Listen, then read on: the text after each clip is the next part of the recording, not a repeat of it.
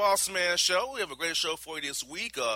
Right now, we're on the road traveling with Tennessee Titans and the Atlanta Falcons, but now we have some time today to talk to the one and only from Houston Chronicle, Mr. John McClain, a great football writer, guy I've been listening to for many years. You know, I'm 29. He's been in the game longer than I've been alive, but I've listened since I've been a kid. So, John, good having the show. How you doing, man?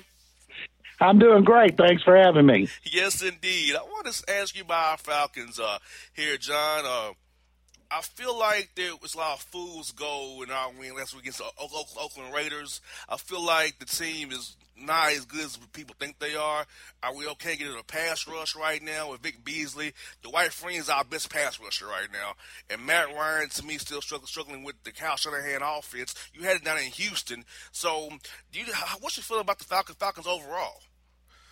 Well, first of all, I don't know why anybody would think they were a great team after the first game.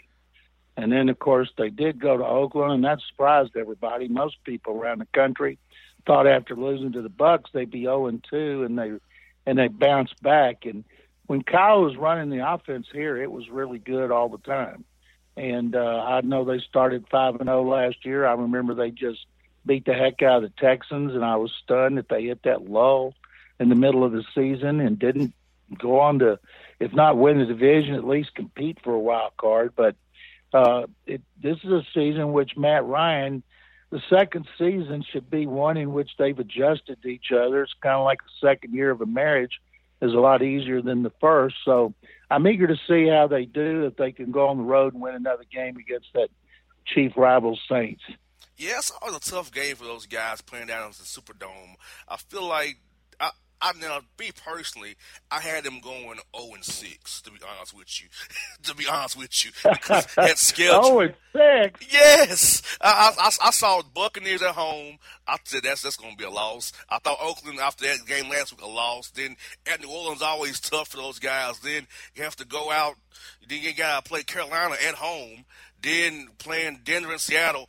I didn't see them win the game, so they played the Chargers on the 23rd, to be honest with you. You know? Well, the one of those that looks like it's the toughest would be Denver. Seattle struggling offensively. Depends on how long Russell Wilson's out. Doesn't seem like it's going to be long based on what he tweeted last night. But those would be the two toughest because Carolina, it's amazing how the defending Super Bowl champions usually have a hangover. None have been back to the Super Bowl since the Bills in the early 90s.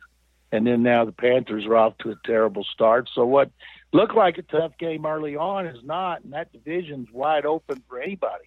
Exactly. And that's the good thing about this division is that, hey, if the Saints were to win tonight, which is possible, and everybody in the division we 1-2, they're all to be even again, so it's a race to who can get the top of the division. And when you look at all four of those teams together, John, do you feel like that the Falcons are maybe second or third in that race, or where do you see them kind of falling in that race with that division? After watching Tampa Bay get beat by the Rams, there's no way I would put anybody tied with the Bucs. Saints could be 0-3, and I would still have them better than the Buccaneers to allow the Rams to score 37 points. It doesn't get much worse than that. And we have to still say Carolina's the best team because the Panthers went 15-1 and lost the Super Bowl. But anybody that gets hot, that division might be won with an 8-8 record. You're right about that. And I can recall, wasn't it won at 7-8-1 in 14 by the Panthers? Is that am I remembering correctly on that one? Panthers won at 7-8-1 the year before they went 15-1. Exactly, folks. We're joined by John McClain of the Houston Chronicle here on the Bossman Show. Another team we talk about here a lot, John, is the Jaguars. And they play the Texans, who you cover primarily down in Houston. And we thought they would have a good year this year, that they've made a year three, they made progress, but it seems like after three games, the same old, and Blake Bortles is regressing and not progressing. So what do you feel like what's going on in Jacksonville, and they have to go to London this week and play their head coach who are struggling as well. So how do you feel about the Jags in that AFC South right now? I believe that I saw where Gus Bradley's record's like 12-39. They're 0-3 for the third time in 4 years. People have to be devastated in Jacksonville because they had their hopes so much. But I will say this: their defense is not going to be great right off the bat, despite Jalen Ramsey, Dante Fowler, and Miles Jack and Malik Jackson. That just doesn't happen.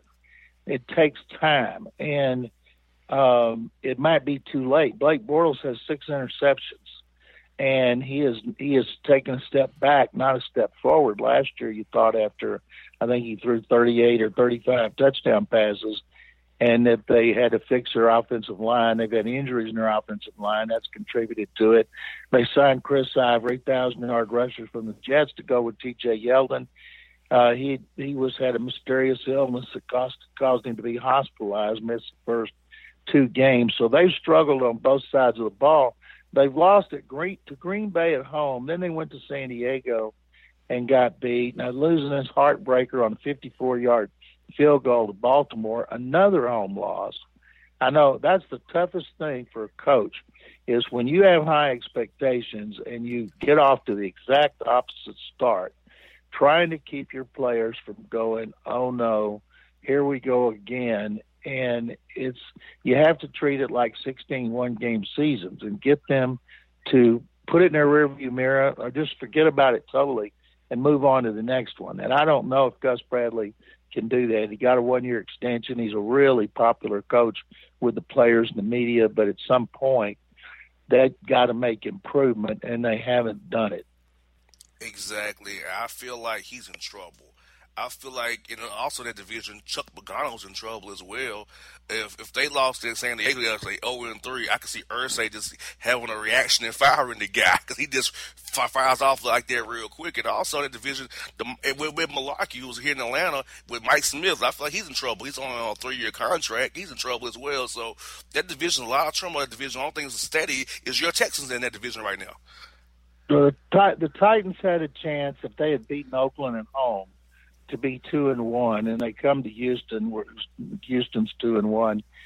After that embarrassing 27-0 loss in Thursday night at New England, but the Titans lost. It's amazing. Oakland had given up more than 500 yards in each of the first 2 games. The Titans host the Raiders and score 10 points, and that is not enough. So they lose by 7. They're 1-2, tied with the Colts for second. Colts had to have a 63-yard touchdown pass from Andrew Luck to T.Y. Hilton to win that game with 1:03 left. And then the Texans, our divisions, the AFC South and the NFC South, are the pond scum of the NFL. Yes. And last year it was the AFC South and the NFC East. But now the NFC East with the 3-0 Eagles, 2-1 Cowboys, 2-1 Giants, 1-2 Redskins has become one of the best again, while the AFC South is still languishing at the bottom because the quarterbacks are not playing the way they should. Marcus Mariota has 7 turnovers in 3 games, including 3 fumbles. So the quarterbacks of that group, Andrew Luck has played the best, of course, and he should because he's the best quarterback. But Mariota is struggling early in his second season. Blake Bortles has regressed in his 3rd season. Brock Osweiler is in his 3rd start. He has 4 interceptions, 3 of which were his fault. He's also had a bunch of drop passes, and he's a work in progress behind an offensive line that's not very good at all, and they're struggling to run the ball. So each team has its problems. The first one that works its way out should be the one to win the AFC South. Exactly, and folks are joined by John McClain here on the Bossman Show. Now, John, let me ask you about the Dallas Cowboys right there in Texas. Dak Prescott is playing out of his mind right now. And Tony Romo's maybe 5 weeks away from coming back against the Eagles on Sunday Night Football, from what the reports say. Does Romo get his job back, or is it kind of like a Brady and Bledsoe where Dak just overtakes Romo and Romo's is there to be the backup the rest of the season because they're so hot with Dak right now? Well, they're going to tell Tony to take his time, make sure he's 100%. And we don't know. It depends on how Prescott's playing. They're all saying the right things. It's Romo's team. Prescott says it's Romo's team. He's saying everything he should say. But if the time comes and they're in first place or tied for first place, or even if they're not in first place, if he's playing well and they're winning, it's going to be tough to go back to him. Romo's problem has been in the playoffs not regular season. His issue in regular season is staying healthy. So I would imagine that Jerry Jones will make that decision over Jason Garrett with input from Garrett and his son Steven. I think Jerry, my opinion is he'll go back to Romo, and then it'll be a short time before Romo gets hurt again, and Prescott will be back for good. Yeah, I think watching last night, I liked how Dak gives you that opportunity to actually run and be a mobile quarterback. Romo's will be in the pocket. He's not going too many places. He's mobile in the pocket, but he's not going to run for a first down or work off 14-yard run. So Dak is actually going through progressions. Actually, he's actually controlling the offense, which for me, I think going to be in Mississippi State, he learned how to actually be a quarterback, not just a shotgun spread guy, throw the ball. He actually was reading defenses, playing against that SEC West division against Alabama, those type of teams. Well, I'm sure every time he takes off, they hold their breath because they can't afford to have him get hurt too. Because remember, he was a third-string quarterback. Kellen Moore, the backup, got hurt first, and Romo went down second. So they cannot afford to have Dak Prescott get hurt, and the best way that to happen for him is to be running recklessly. He took a shot last night instead of sliding, but usually rookies have to learn the hard way. And some still don't learn, like Robert Griffin III. You know, he's in his fifth year, and he still hasn't learned how to run except recklessly. And hopefully Prescott will learn that real quick because they need him to stay in the lineup. If he does, they're going to challenge Philadelphia and maybe New York for the division title. And final one for you, John. I've been asking all my guests this year about this question about the Georgia Dome. What is your fondest moment of the Georgia Dome here in this last year? What is your fondest moment of seeing the Falcons play here in Atlanta at that place, the Georgia Dome? Mine is watching Michael Vick play because Michael Vick to me is still, because of his running ability. You know, Michael was a running back playing quarterback since he was a kid because he could throw the ball so far. And when he threw, I was always disappointed. I wanted to see him run. I used to think, what could he do if he ran 20 times a game? And watching Vic when the Falcons were good, and he took them, I can't remember, I was there covering a couple of playoff games, and he always, from the time he was a redshirt freshman, playing against Florida State in the Sugar Bowl, that's the first time I noticed him, he'd take my breath away. This is 38 years I've done this, and I've seen a lot of quarterbacks who could run and were exciting. Everybody talks about Lamar Jackson. Lamar Jackson's 6'3", and so he won't have the explosiveness that Vic had. Every time Vic ran, I mean, I couldn't take my eyes off of him. So being in the Georgia Dome, watching him run, the Falcons win under Jim Mora, and the crowd always going crazy. That was my best memory. Well, John, thank you so much for your time today. I look forward to talking to you again on the road. Like I said, I've been a big fan of you for years. I grew up listening to you when I was in Nashville with my mother in summertime. So you've been a good, especially for me, because I talk to you on my shows. It's been an honor and a pleasure today. It's my pleasure. Anytime. Have a safe trip to New Orleans. All right, folks. This is John McClain on the Bossman Show.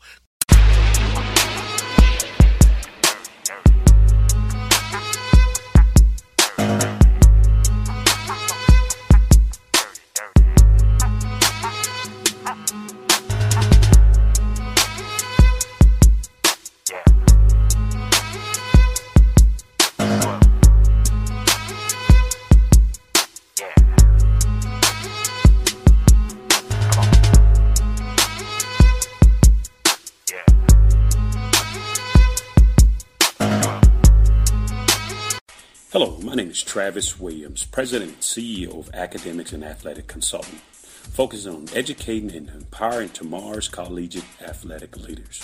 My passion is for the education and genuine concern and care for today's student athlete. It's the centerpiece of my life's work. A college education, both in and out of the classroom, is a truly rewarding benefit. For more information on AAC, you can go to www.academicsandathleticsconsulting.com.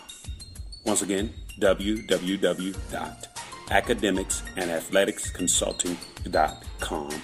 Or you can follow me on Facebook at Academics and Athletic Consulting, or Twitter at Coach TWill24, or Instagram Travis L. Williams 24.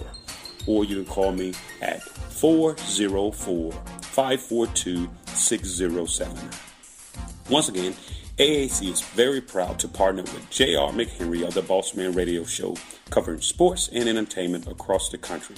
Please tune in weekly for informative, entertaining, and expert analysis on today's sports and entertainment topics. Thank you. Hip-hop fans, I got a great album for you. The debut album from Family Grind ENT, True Speech and 313 Fresh. We're going to give you 2 discs, 33 songs of pure, genuine hip-hop. Album is available on iTunes, Amazon, Google Play, illstreetrex.com, and streaming live right now on Rhapsody, Beats Music, Spotify, Xbox Music, Slacker Radio, and SoundCloud. Check them out today. True Speech and 313 Fresh. Family Grind ENT. Believe in it. Get it.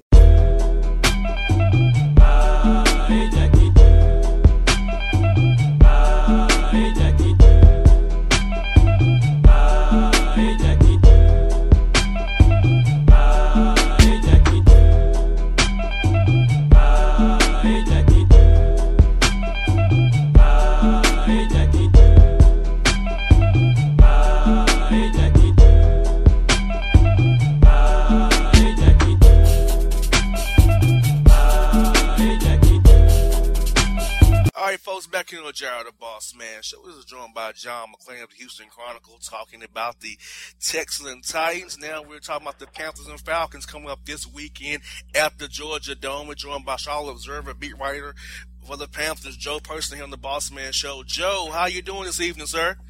What's going on? Thanks for having me on. No problem, Joe. I'll tell you, Joe, I've been listening to sports radio here in town the past couple of days, talking about how the Panthers are down and the Falcons are rising up, as they say here, that the Falcons win this division.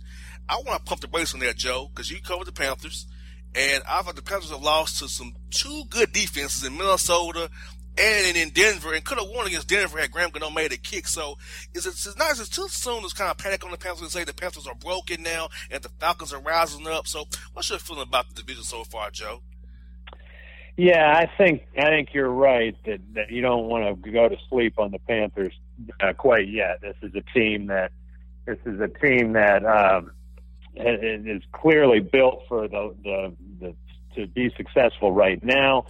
Cam Newton had a bad game, of course, against the Vikings. He was under constant pressure, but as you said, the Vikings look to me like one of the best defenses in the league. And, oh, by the way, so are the Broncos, as you mentioned. So the Panthers, and that's not taking anything away from the Falcons. I think they've looked great offensively. But, boy, it sure feels like that the Panthers' offense should be able to move the ball and score some points Sunday in the Georgia Dome. Yes, Joe, I feel like the Falcons played this cover 3, and let's be honest about it. They gave up points to Oakland as well. They gave up points to Tampa Bay, who beat them. And last night against the Saints, I mean, they scored 32 points on that cover 3 defense. So I feel like Cam Newton with Kelvin Benjamin and those guys, Funches, Ginn, out there with Greg Olsen, can attack the cover 3 defense and kind of heal themselves and get healthy on the Falcons defense.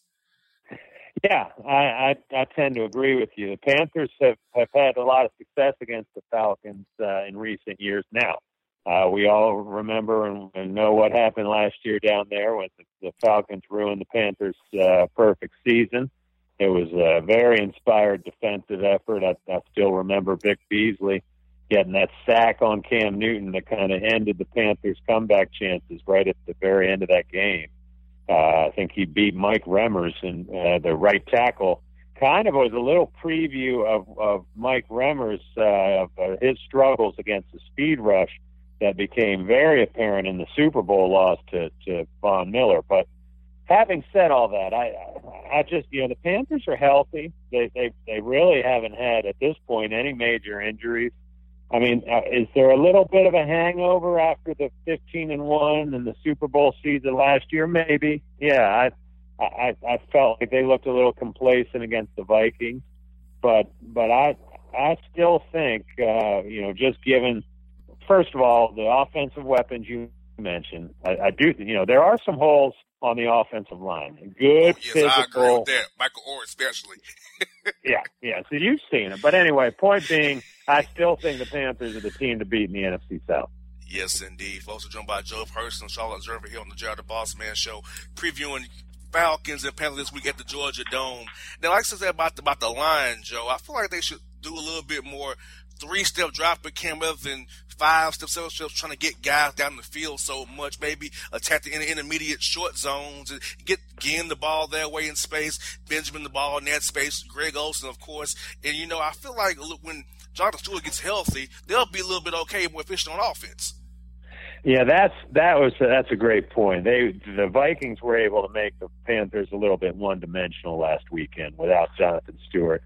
Panthers tried to do backfield by committee, and their backs are okay. It's funny. A couple years ago, the Panthers were criticized for spending too much money on their running backs back when they had D'Angelo Williams and Jonathan Stewart.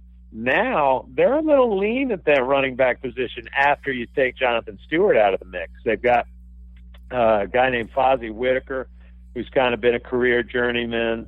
Mike Tolbert's really more of a fullback, a blocking back. And then Cameron Artis-Payne, who started last week and probably will start again this week, is a second-year back out of Auburn. Good enough, but he's not a guy that's going to really make defenses scheme for.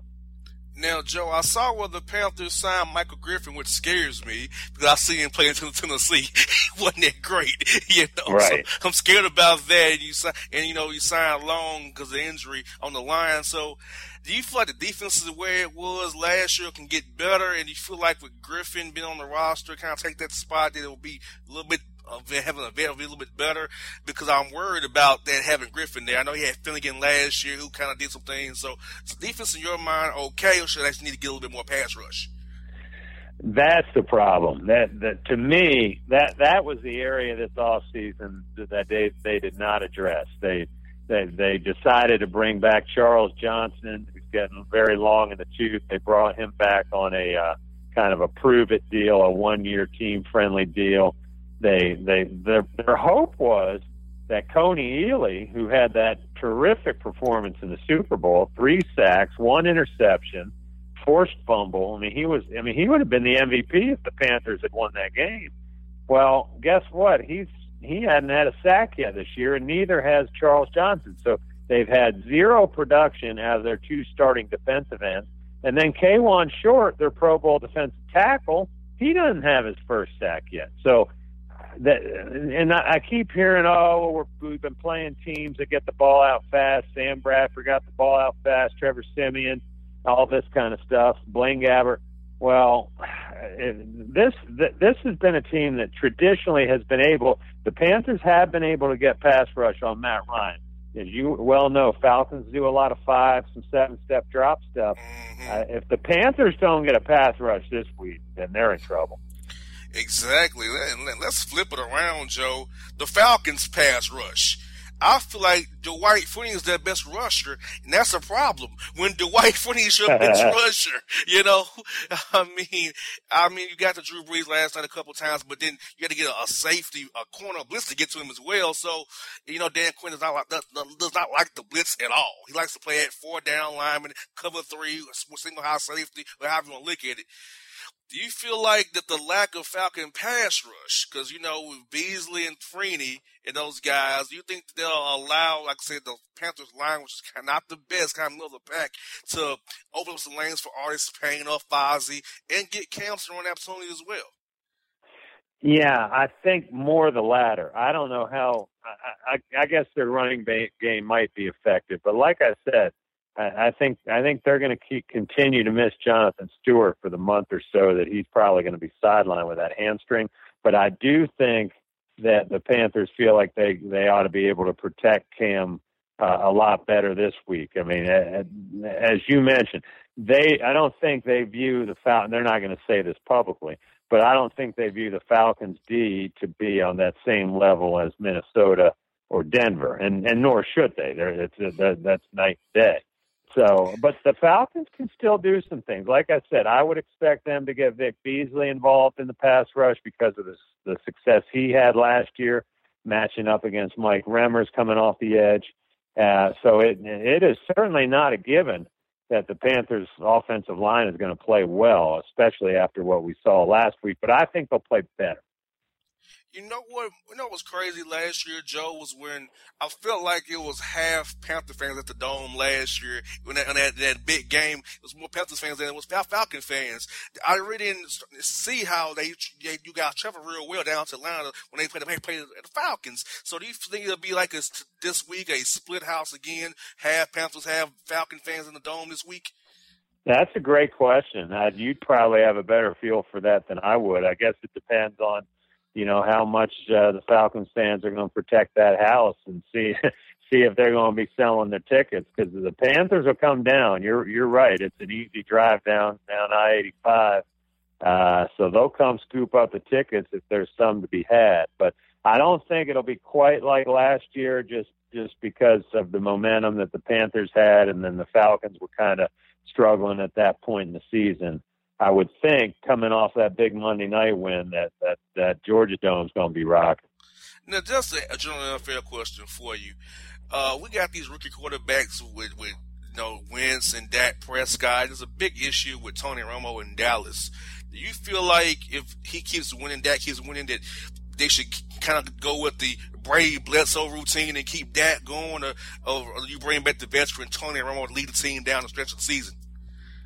Boy, I'd have a hard time replacing Dak Prescott. I mean, if he's going to be the man leading them the next, 2 months, and he's got them in good position, then I think that's his team. And I think we may have seen the last of Tony Romo.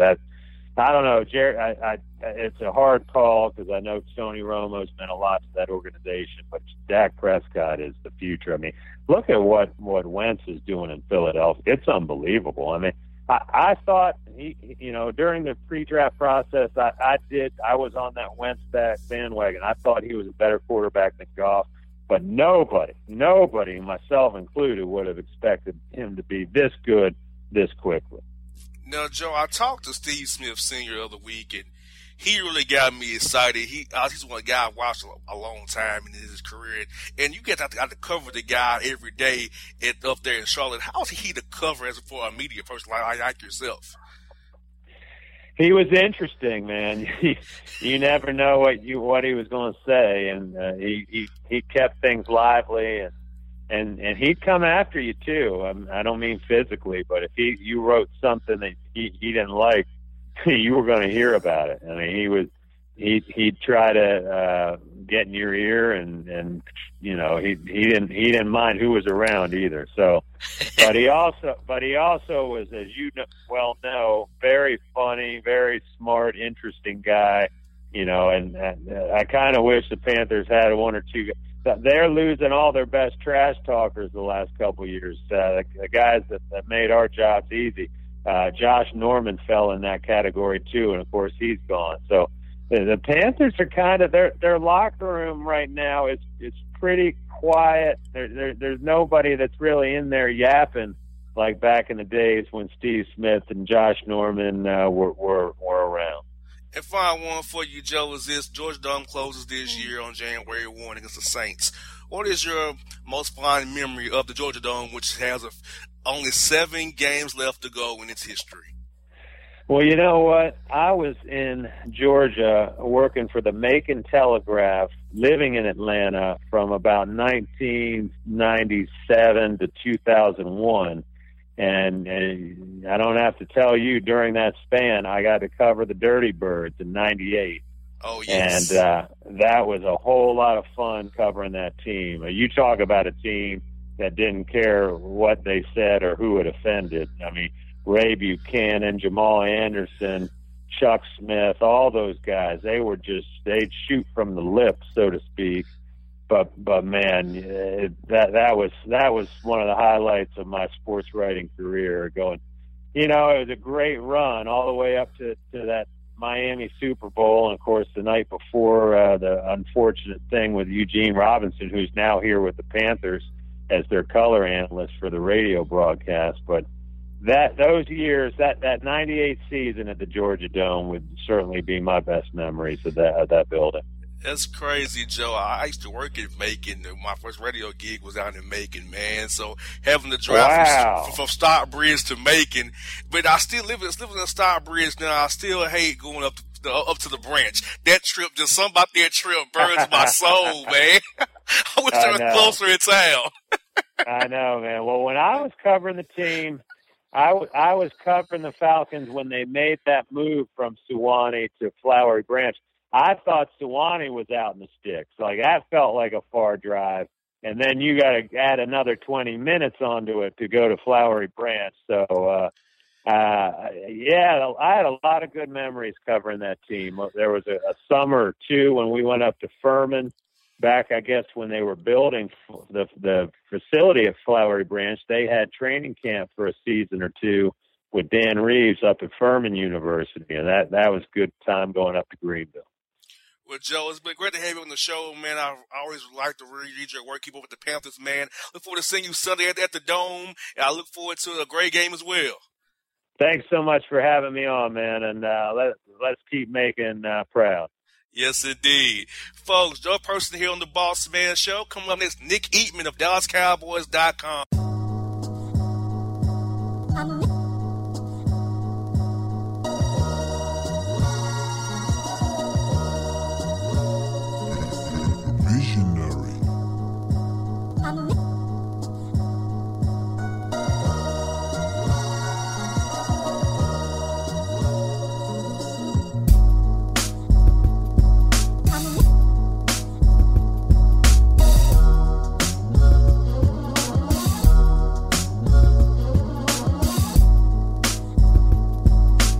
Hello, my name is Travis Williams, President and CEO of Academics and Athletic Consulting, focusing on educating and empowering tomorrow's collegiate athletic leaders. My passion is for the education and genuine concern and care for today's student athlete. It's the centerpiece of my life's work. A college education, both in and out of the classroom, is a truly rewarding benefit. For more information on AAC, you can go to www.academicsandathleticsconsulting.com. Once again, www.academicsandathleticsconsulting.com. Or you can follow me on Facebook at Academics and Athletic Consulting, or Twitter at Coach TWill24, or Instagram Travis L. Williams 24. Or you can call me at 404-542-6079. Once again, AAC is very proud to partner with J.R. McHenry of the Bossman Radio Show, covering sports and entertainment across the country. Please tune in weekly for informative, entertaining, and expert analysis on today's sports and entertainment topics. Thank you. Hip-hop fans, I got a great album for you. The debut album from Family Grind ENT, True Speech and 313 Fresh. We're going to give you 2 discs, 33 songs of pure, genuine hip-hop. Albums available on iTunes, Amazon, Google Play, illstreetrex.com, and streaming live right now on Rhapsody, Beats Music, Spotify, Xbox Music, Slacker Radio, and SoundCloud. Check them out today. True Speech and 313 Fresh. Family Grind ENT. Believe in it. Get it.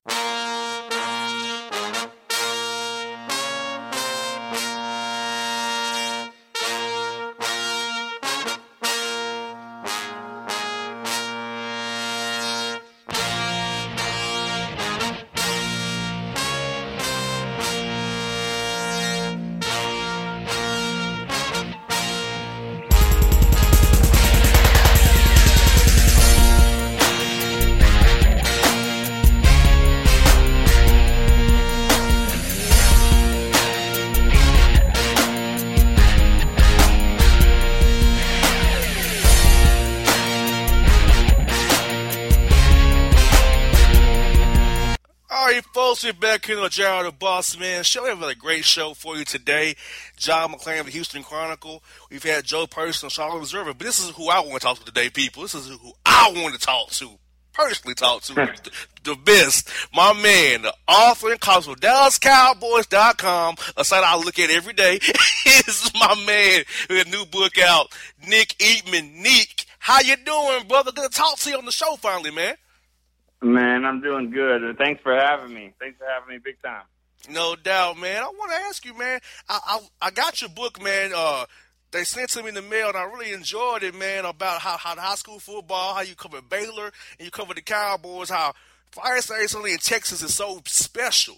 Can you just tell me what inspired you to write this book, man? I really enjoyed it. I just didn't know how deep it was with that access you had, man. Talk to us a little about the book, man. Well, when you're talking about inspiration, you're going to laugh, but I'm watching a TV show at 11 o'clock at night called Modern Family, and it's a popular show, and it's about 3 families, and they're different, and they go back and forth and kind of intertwine these groups. And basically, I thought, you know what? That's how I want to write a book about Friday night, Saturday night, Sunday. How 3 levels of football in Texas are very different, but yet they're very similar at the same time. And so that it kind of the TV show kind of inspired me to write it this way, and that's kind of how just began the journey, and that's where we are. Exactly, and you know what? I don't really follow high school football that much, but I didn't realize how big it was in Texas. And then I look at the Star, where there are teams playing games at the Star complex. The Cowboys, I practice at now, so right. I'm like, wow, I didn't know how big it was in Texas, man, because it's not like that here in Georgia. So when did football Texas get that big, man, on the high school level? You know, I think that's a great question of how it got big. Now, you got to remember, now, people that are from Texas like us, there's that motto, everything's bigger in Texas, so they feel like they gotta outdo everyone. Now, I'll say this, in fairness to other places where there's some great high school football that's played in other states, a lot of states. Passion-wise, I'm sure it's the same. Now, from investment and financial commitment, it seems like there's a little bit more of that in Texas, and it just kind of one just leads to another. All of a sudden, you got a high school stadium that's built that's $60 million, and you're like, wow, state of the art. Then this district feels like they've got to jump in. They've got to do that. So, a funny story about that. Last year, the Cowboys, now before we moved to the Star, last year, the Cowboys, when it rained, they would call local high schools up that had an indoor facility, and we would go there to practice.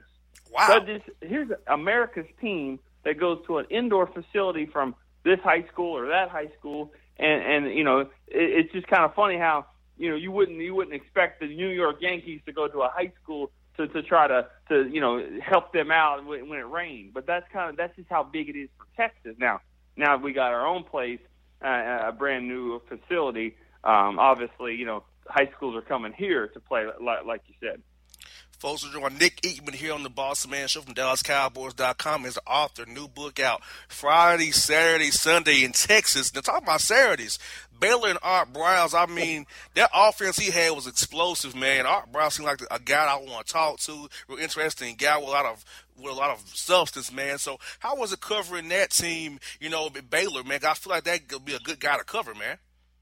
Well, obviously, I consider myself a friend to him.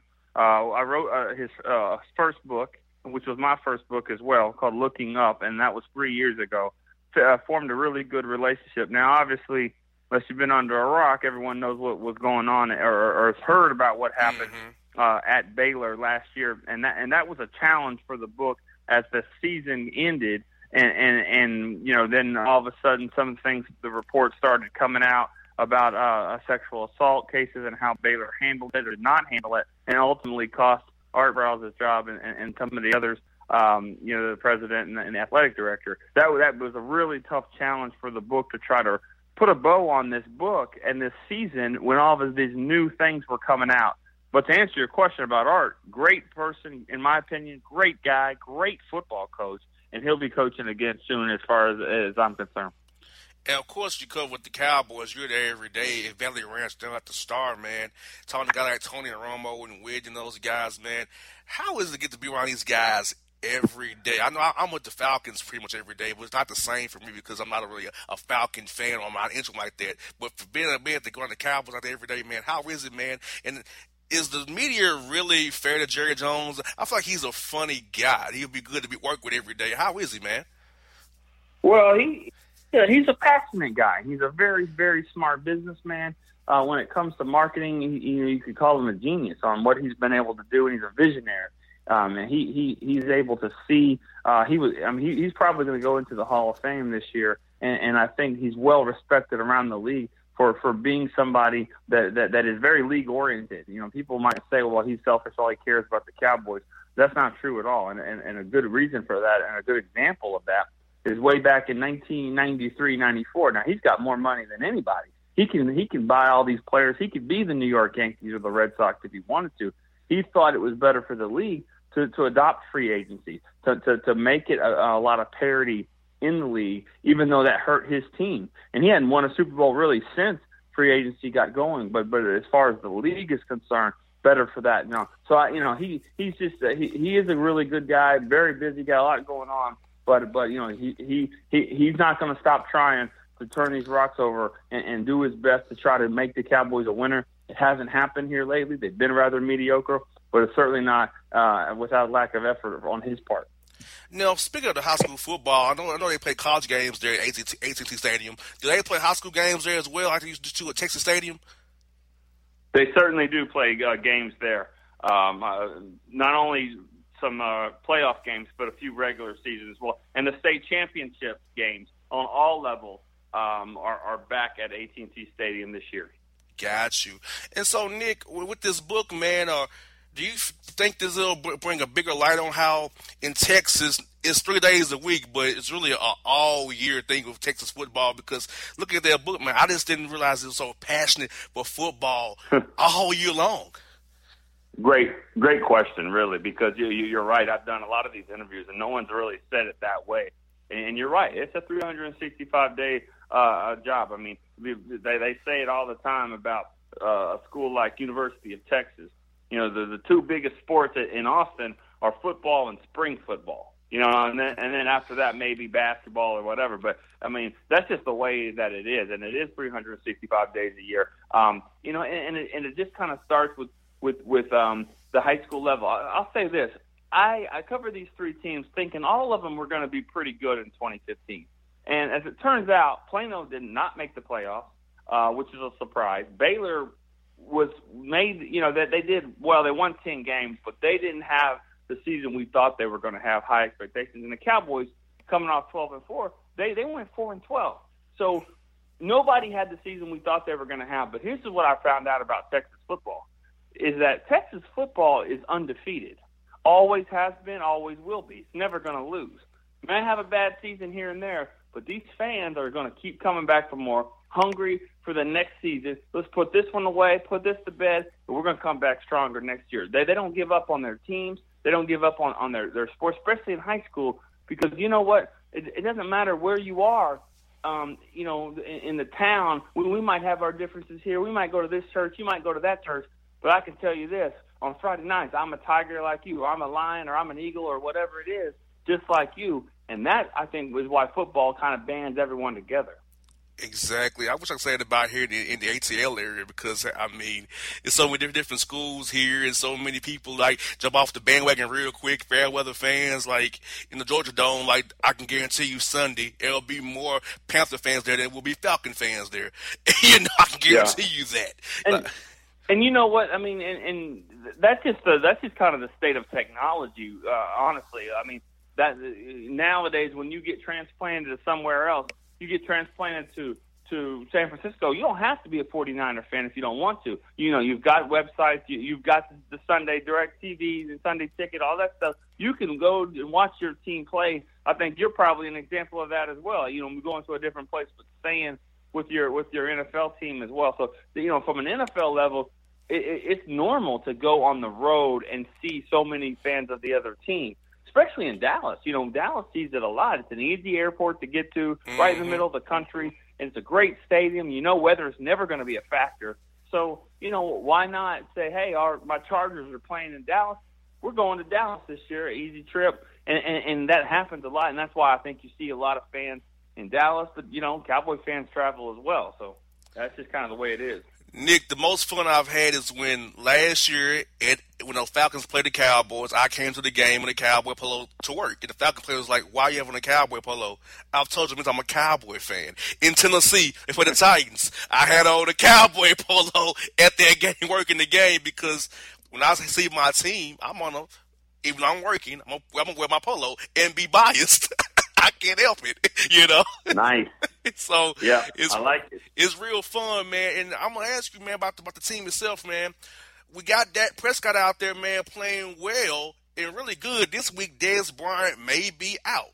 Now, when we see really how good Dak is this week without Dez Bryant to take two guys away and over for Cole Beasley, how do you think he'll do without Dez out there potentially this Sunday?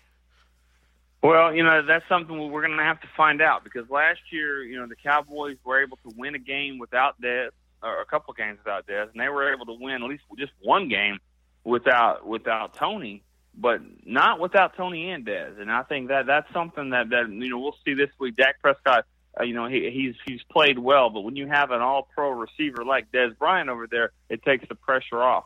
So it'll be real interesting to see what San Francisco does and how they want to attack it if Dez doesn't end up playing. I saw him walking around the locker room today. It's a tricky situation, because you say there's a fracture in his knee. That sounds bad. He certainly played with it, scored a touchdown. If he does miss this game, it'll probably just be one game. But I think that they are better suited to handle this now. They run the ball a little bit better. Offensive line's good, and Dak just has something about him. He's just some charisma. He's just a winner. He just knows how to get the job done when the lights come on. No better example than taking Mississippi State, an average program for years, putting it on the map, even making them number one in the country. He just knows how to win, rally a team. He sounds like a 10-year veteran. He plays like a 5-year veteran, but yet he's humbled like a rookie, because he says, I need to get better. This is Tony's team. I'm just trying to take care of it right now. I need to get better every single week. It's never perfect if you lose, and if you win, there's always room to improve. So he says everything the right way. I think everybody, Cowboy fans, are really excited about him, and they should be.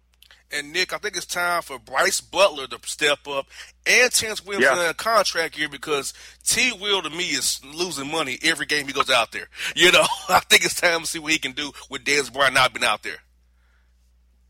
Well, he certainly does need to have a good year and a good game this week if Dez isn't there. But, he's last year he really didn't show he could be a number one. I don't think he's trying to be a number one receiver. I think fans, teams around the league, they know that. They just want him to be able to make some plays when it's his time. And you're right about Bryce Butler. He's got speed. He can be explosive. They're going to have to utilize that and make people scared of his, the deep threat. You'll see a lot of Cole Beasley in this game as well, a lot of underneath stuff. But if the offensive line can push people back, push them back and run the football and stay, in the lead, I think it'll help Dak there. You might see Dak run the ball more in this game. That's what I'm thinking.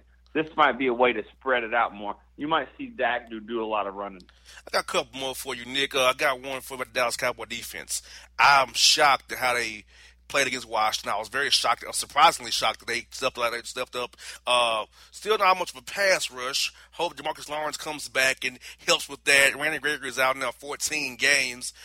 Would the Cowboy defense be able to sustain this throughout the year? Maybe like not just being but don't break, and maybe get a little pass rush when it counts. How do you think about defense going to hold up this year with Rod Marinelli trying to push these guys every day in practice? Well, yeah, the defensive pressure really has not been there that much, and they're just trying to figure out ways at defensive end. When you think about going into the year, DeMarcus Lawrence on one side, Randy Gregory on another, and it certainly hasn't happened that way with both of them out. We found out today Gregory's going to be out now 10 more games, so he'll be out a total of 14 games this year. That's just an unfortunate thing for him. It's more important to get his life back together. But DeMarcus Lawrence comes back, like you said, after this game. But they've had to move tackles out the end, and they're really not getting any explosiveness rushing the passer. So far, they haven't been hurt. But Aaron Rodgers is on this schedule in a couple weeks. Even Cincinnati, Andy Dalton's going to be here next week. They haven't been tested, I don't think, with a great offense just yet. Washington tried. Kirk Cousins missed a few, and had a chance to really put the game away. So I think the defense, it's a patchwork. It's a work in progress. The Cowboys need their offense to take the lead, get some points on the board to take pressure off the defense. And final question for you, Nick, is last year at the Georgia Dome, Nick. We got one more year of it, 7 more games to go. What has been your fondest moment of the Georgia Dome since you've been working in the NFL media circles? Well, it's got to be at the 50-yard line at the Georgia Dome, with Dirty Birds. No, I'm just kidding. I don't remember what song that was, but it was back in the day. Georgia Dome, man, it kind of put me on the spot. I know I have some memories there. I'll say this. I remember in 2006, I believe it was. No, forget that story. 2001. Here's my favorite story of the Georgia Dome. We're watching the Cowboys taking on the Falcons, and it's the first game they started Ryan Leaf. Remember Ryan Leaf? Yes, I do. From the Chargers. Here we go. He starts his first game, and he'd had a wrist injury, which is really the reason why his career didn't really pan out. He could throw it, but he lost, the power in his wrist. Well, anyways, he's playing this game. He's got Joey Galloway streaking down the field, throws this pass that hit probably 2 rows in the stand. Horrible throw. And so, he's just like mad. He's banging his hand against his hip. And I'm like, God, he's kind of a loose cannon. I mean, just calm down. It's second down. But what had happened is his wrist popped out in the middle of the play. He was popping it back in on his hip pad just to get his wrist back in, and they taped it up, and he finished the game. Of course, they didn't win. But another part about that, oh, by the way, happened to be Michael Vick's first start for Atlanta on the other side. So one of those guys had a little better career than the other. I don't know why that stands out, but that's the memory I have from the Georgia Dome. I remember, Nick, I was in the end zone that game with my mother. I was 14 then. I do remember that day at the Georgia Dome. Yeah. So, but I'll tell you the most. Yeah, go ahead, Nick.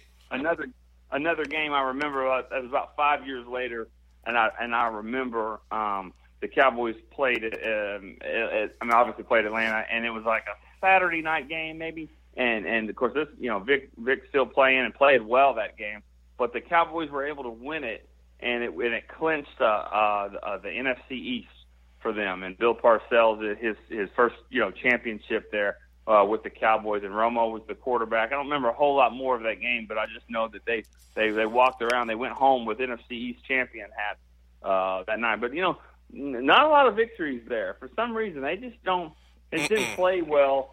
They're in Atlanta, so and never did. I can't believe that place is done though, because to me it still seemed like it was kind of.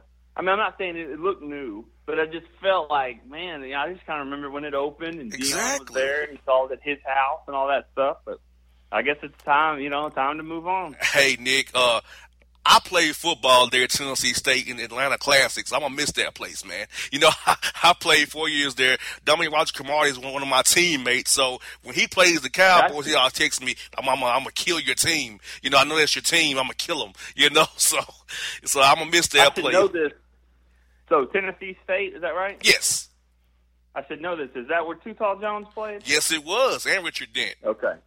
All right. Yes, Richard Dent. There you go. Yes, indeed. Wow. Defensive end you right there. I will see them October 15th at homecoming. They'll be back for homecoming the weekend, so I'll see them every homecoming. Great. Those are some great guys. That's been very important to me in my life, Nick. I really love those two guys, and Claude Humphrey too. Played for the Falcons, also with Tennessee State as well.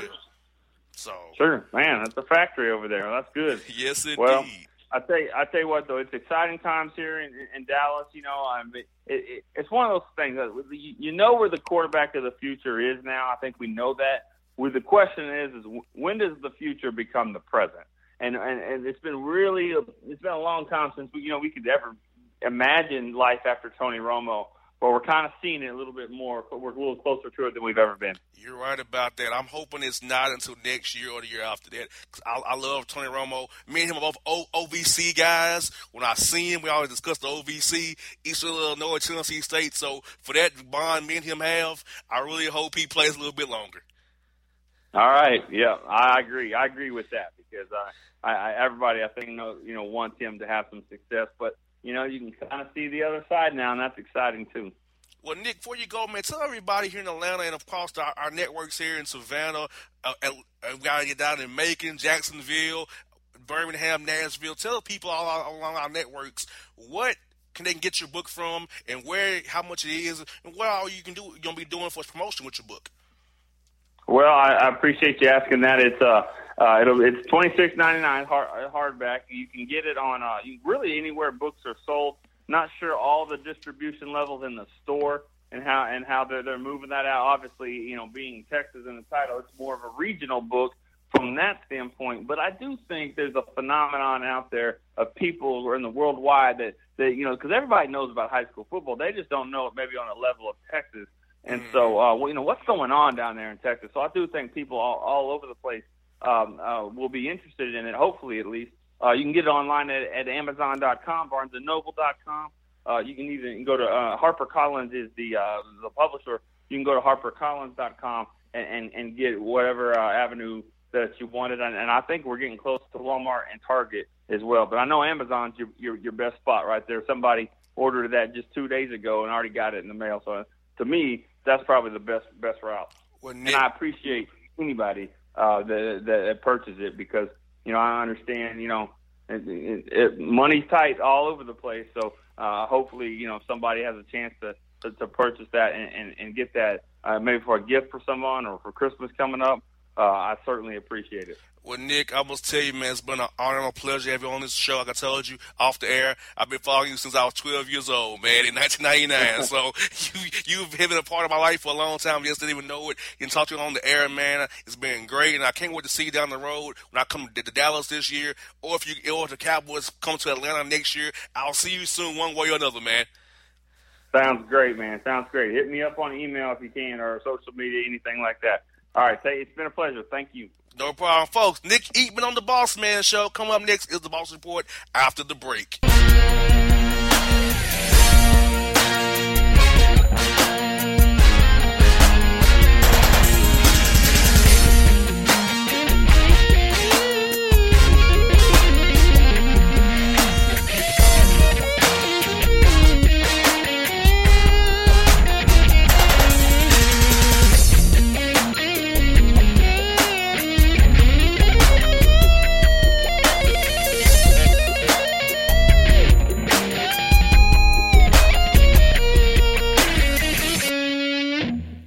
Hello, my name is Travis Williams, President and CEO of Academics and Athletic Consulting, focusing on educating and empowering tomorrow's collegiate athletic leaders.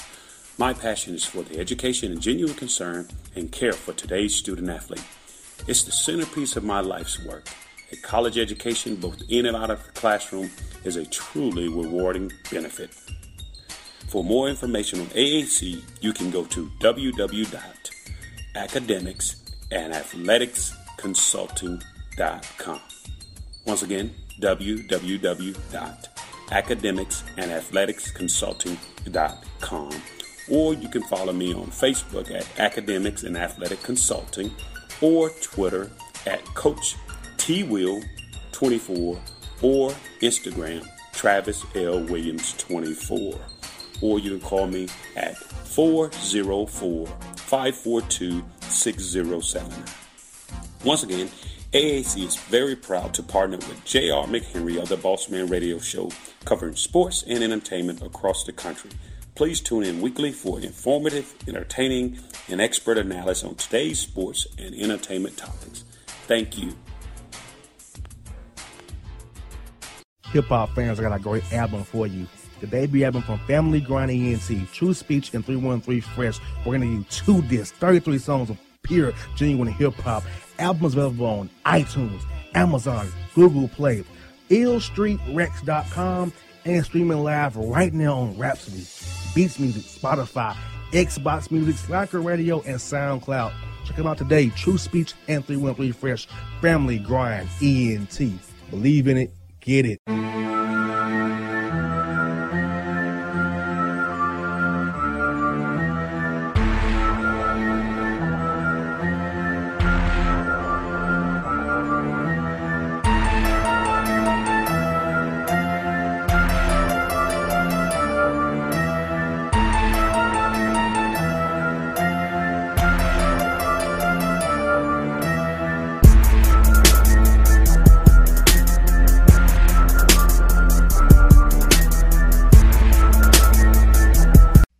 right, we back at it, folks.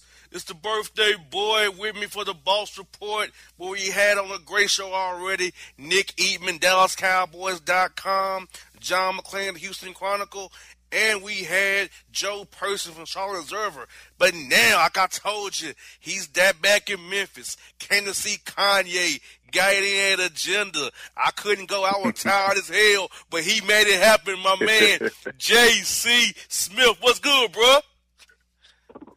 What's up, man? Boss, man. Hey, man, appreciate the hospitality, man, the love you showed up there in Nashville, dog. You know, that was real, man.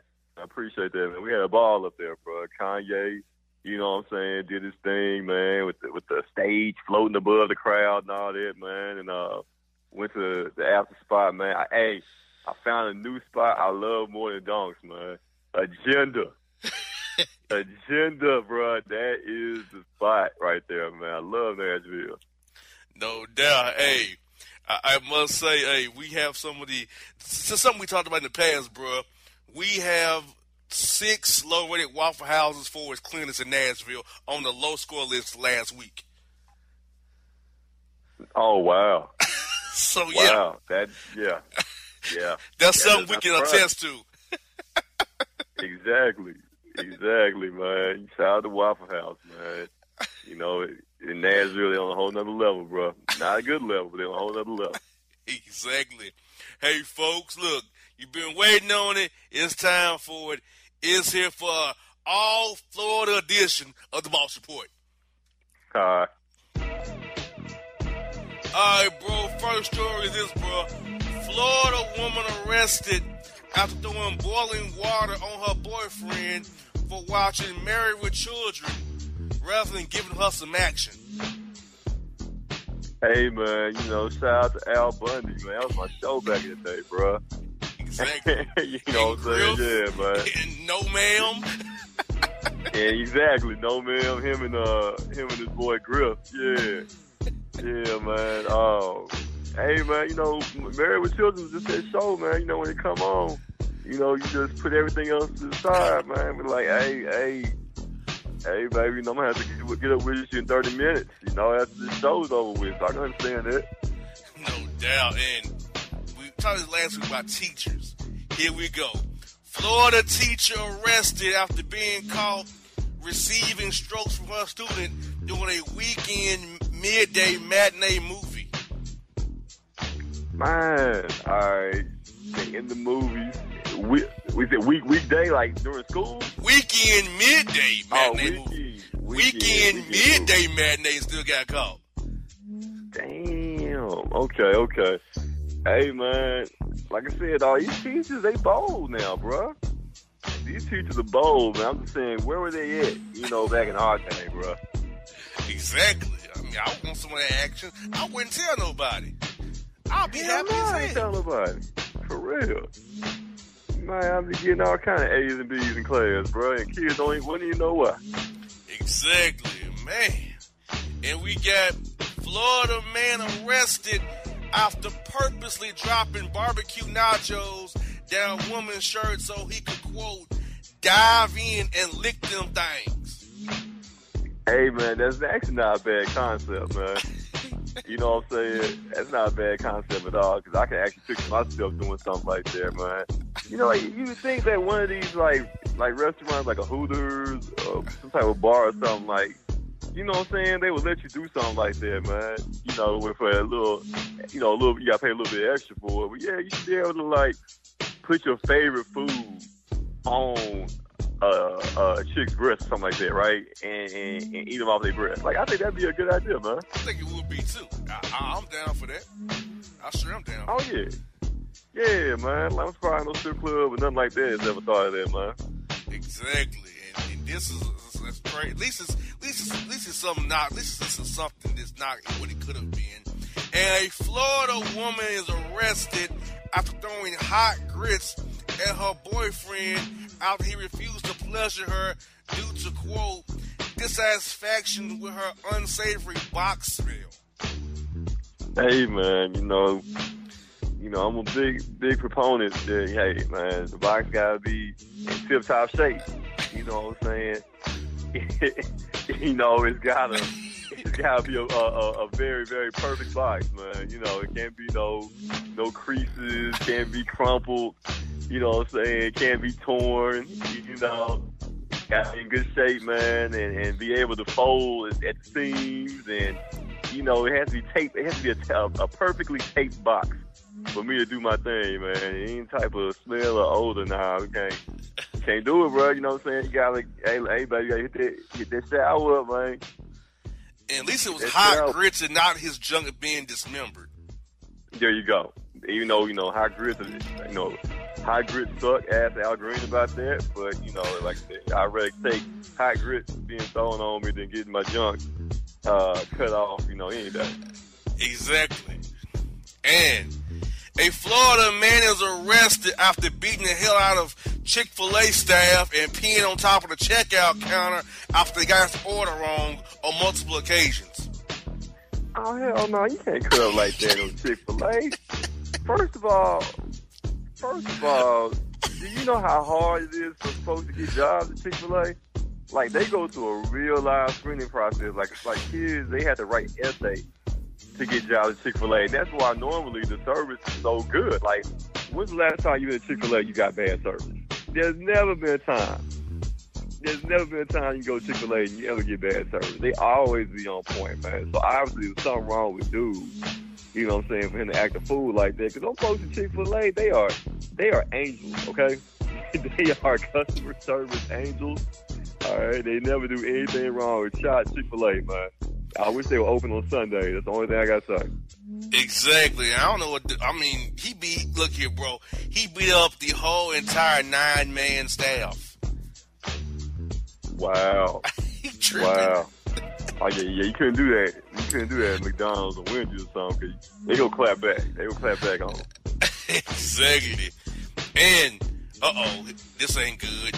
Florida teacher arrested and fired after biting off students' junk after catching him cheating on her with a chick in the custodial closet.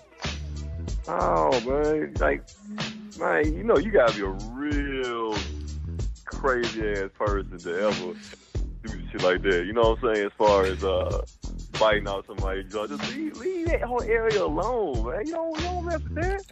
Nah, I told you it's a special place in hell for people that do stuff like that, man. It really is. Exactly. And I feel bad for that young man. It's over before he even got started for him. You know, because... It's crazy. Yeah, man. It's messed up, man. And got a Florida man arrested after busting caps in neighborhood after someone destroyed his treehouse hangout spot for his Pokemon Go buddies. And how old is a grown man? Yes. Wow, what is this? What is this, the movie, The Sandlot? What is this? Come on, man. Yeah, man, there's so many things wrong with this story, man. Grown-ass man, treehouse, and Pokemon Go. I'm so sick of damn Pokemon Go. I don't know what to do with myself, bro. Exactly. It should have been dead, man. Yeah, man. Coming back for more. And this story right here kind of funny. Florida man arrested after rock bottoming pastor and deacons doing fellowship portion of service after some slick talk went down in the morning business meeting. Man, how great would life be, man, if you could rock bottom folks you don't like, man, and get away with it. Exactly. Oh, man, what a wonderful world this would be, man. My son, he's a big wrestling fan, man. He tries to rock bottom, RKO me all the time, man. But yeah, like, come on, man. Like, we should have a moment out of the day where you can just rock bottom just one person, man. Anybody that get on your nerves, anybody you got beef with, you should be able to just walk up on rock bottom, man. Matter of fact, whatever wrestling move you want to do to that person, it should be within the law. I agree, and I feel like there's a few people in Memphis that I owe a rock bottom to. Seriously. No need to mention no names. I already know. Exactly. And I think this woman's be rock bottom too as well. Florida woman arrested after cutting off husband Johnson while he slept after he came home 4 hours late for watching the Tennessee and Florida game? Man, how many? This is what, 3 stories before Jones getting cut off, ripped off, and all that. Yes. Oh, man, it's an epidemic. Three stories. Yes. Man, talk about Black Lives Matter, man. Johnson Lives Matter, dog. This is crazy. I mean, why is that even a thing? Like, why do you react when cut off the man's Johnson? I have no idea, dog. That's ridiculous, man. Like, she should be locked away forever, for life, and then when she died, lock her up again. You know what I'm saying? Lock her up in the afterlife. Like, there is no reason for her to live. Anybody to live that could do something that heinous, that cruel. No matter what somebody did to you, man, it should never be a point. There's 2 things you should never do to a person. You should never spill on a person, and ladies, you never cut off a man's John. That's just something you don't do, man. It should never come to that. You know what I'm saying? Just walk away, leave. You know? Absolutely. I mean, 3 stories about Johnson's being dismembered. That's terrible. Man. Oh, man, this world's coming to an end tonight. I'm telling you, man, it's crazy. And Florida woman arrested after burning salon patron's breast and hair off with a blackened mile. Man, what type of hood salon was this, man? Black and mild. Really? Really? Wow. And it's happening in Florida also? Yeah, all these are Florida. All Florida.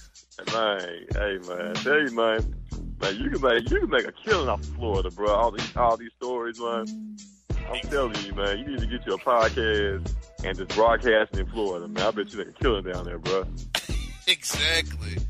And it's a terrible story.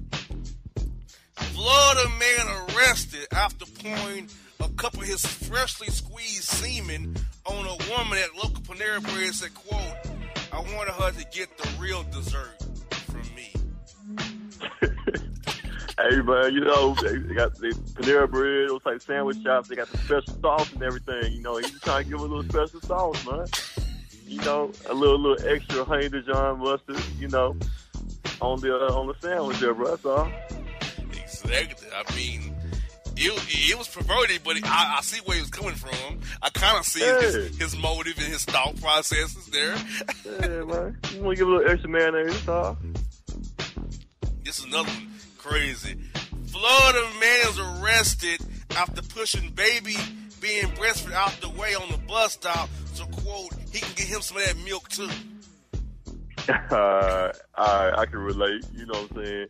You know, my son was born and everything. You know, babies make breastfeeding look so good. You know what I'm saying? You be like, man, seeing the way they going to town on you, be like, man, you get a little jealous. You know, you get a little jealous, man. You know, you get a little jealous of your little man, and you know, because that used to be my titty. You know what I'm saying? So it's like, hey, man, back off. You're on my titty right now. Back up, bro. Exactly. So I feel you. And this story is based in Florida right here. Florida woman arrested after making up a story of kidnapping so to see how much her boyfriend cared for her. Wow. Man, what type of pathetic, lonely ass, low self-esteem chick is this, man? Exactly. Really? She ain't got nothing else better to do, man. Not at all. I see. And this story is kind of enterprising to a degree. Florida woman's arrested after being caught on dash cam hiding weed in her daughter's lunchbox during traffic stop. Hey, that's Greg Hardy, ain't it? Yeah, man. Hey, man, you know, people panic. You know, they think they can hide stuff that no one will ever find it, man. But yeah, like I'm sure it's happened in more places than just Florida, though. I'm pretty sure it's a common occurrence all across the country there. But yeah, unfortunate. You know, what if a daughter takes that lunchbox to school one day, you know, pulls it out. You know what I'm saying? You know, you just never know, man. But yeah, like that, that's a panic move right there. And final story for you, boy, is this. Florida woman is arrested after calling in a bomb threat to prevent her boyfriend's urine test. All right, so she was trying to help him, right? Yeah, help him. Yeah, she called it a bomb threat, being up. She going to jail to prevent it. Yeah. All right, man. Hey, you know what? That's a ride or die chick, man. I like that. She knew he was gonna fail a drug test. You know what I'm saying? So she, you know what? She went one step beyond, one step above. She helped my guy out. That's what you're supposed to do in a relationship. You're supposed to do things like that, man. Sometimes you gotta go to jail. Just go to jail for a minute. You know, and that way I know you real. You know, I want my woman to do the same thing for me, man. Exactly, now, bro. It's been a boss report of all Florida stories. What is your take on tonight's report with all Florida stories being on deck? Man, I tell you, man, Florida, hey, they hold a special place in my heart, man. They really do. You know, they wilding down there, man. Like I said, I'm terrified of Florida, and these stories have made me even more terrified. I'm even more scared to ever go to Florida. Even Miami, would you go to? All right, I'll make an exception for Miami, but no place else. I ain't going nowhere else in Florida. You wouldn't go to a Jaguar or Bucks game? Hell no. You just asking for trouble. Go win this game. I feel you, bro. So, bro, what's going on Mudshot this weekend? You all still going with the Friday night karaoke? You got any watch party? What's going on, man? Hey, man, you know, party don't stop, man. The Mayor Mugshots, man, 5 for 1. Each and every Friday, karaoke Friday, how we do the livest party spot in the city, man. If you're in the city, if you're here in Memphis this weekend, man, looking for something to do, coming out to Mugshots, 8014 Club Center Drive. Look me up on Facebook, man, if you need more details. Your boy Jonathan C. Smith on Facebook, on Twitter at JCSmith926. And then Bossman knows how to get in contact with me. You can holler at Bossman. Bossman send you my way, and we're going to make it happen, baby. Exactly. And, bro, before you go, I want to tell you we have requested an interview with Teacher Bay for next week. So Teacher Bay. So I'm in there. And you may be available for that interview next week, brother. Bruh, I will be available whatever time. If it's 4 in the morning, if you need me to facilitate that interview, I will definitely be available. Okay? Just let me know. I love Mr. Teacher Bay. No doubt. Folks, this is We Boss reporting on the Bossman Show. We out. And if you don't know, now you know.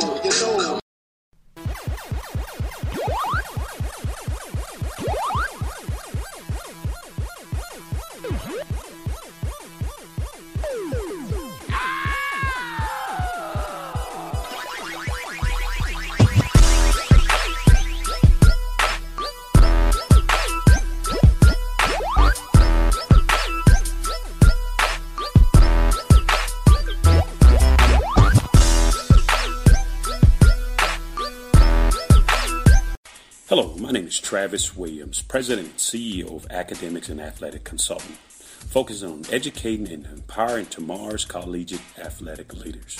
My passion is for the education and genuine concern and care for today's student athlete.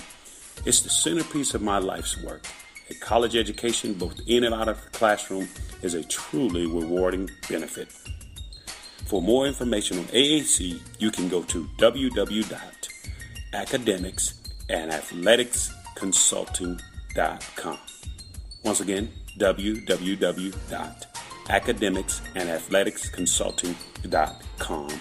Or you can follow me on Facebook at Academics and Athletic Consulting, or Twitter at Coach TWill24, or Instagram Travis L. Williams 24.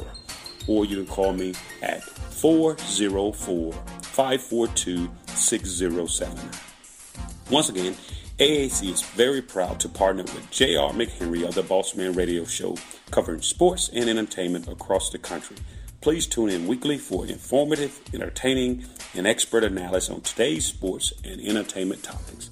Thank you. Hip-hop fans, I got a great album for you. The debut album from Family Grind ENT, True Speech and 313 Fresh. We're going to give you 2 discs, 33 songs of pure, genuine hip-hop. Albums available on iTunes, Amazon, Google Play, illstreetrex.com, and streaming live right now on Rhapsody, Beats Music, Spotify, Xbox Music, Slacker Radio, and SoundCloud. Check them out today. True Speech and 313 Fresh. Family Grind ENT. Believe in it. Get it.